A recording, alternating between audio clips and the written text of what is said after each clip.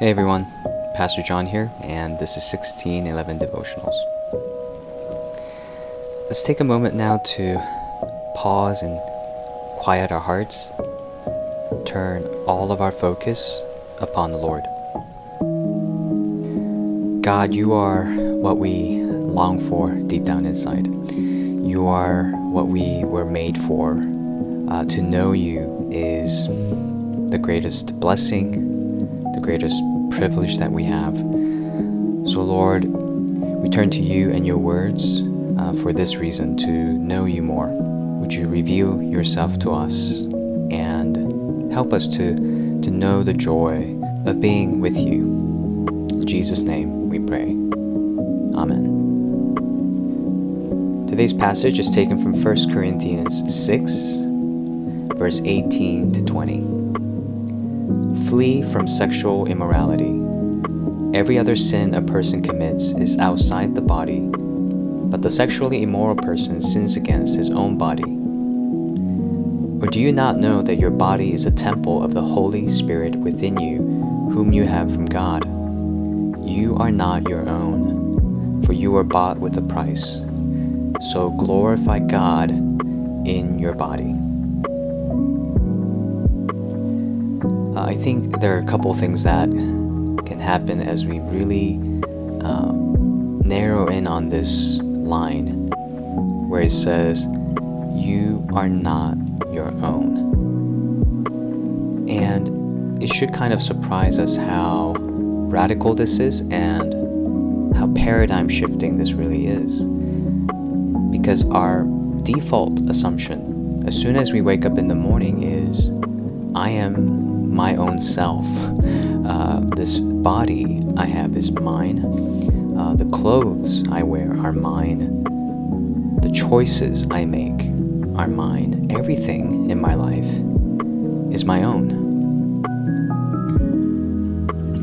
Meaning we do tend to begin our day with this unbiblical assumption that we belong to ourselves. But listen to it again. You are not your own, for you are bought with a price. Meaning Christ has paid your ransom, and He is now not only your Savior, but your Lord, your Master, your Commander, your King. So the first thing this tells us is whose we are. We belong to the Lord. We belong to God, body and soul.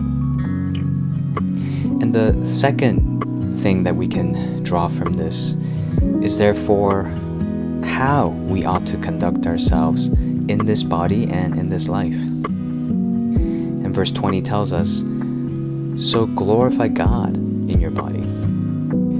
In other words, to please Him and to honor Him, to live and conduct ourselves according to His will. That is our purpose and mission in life.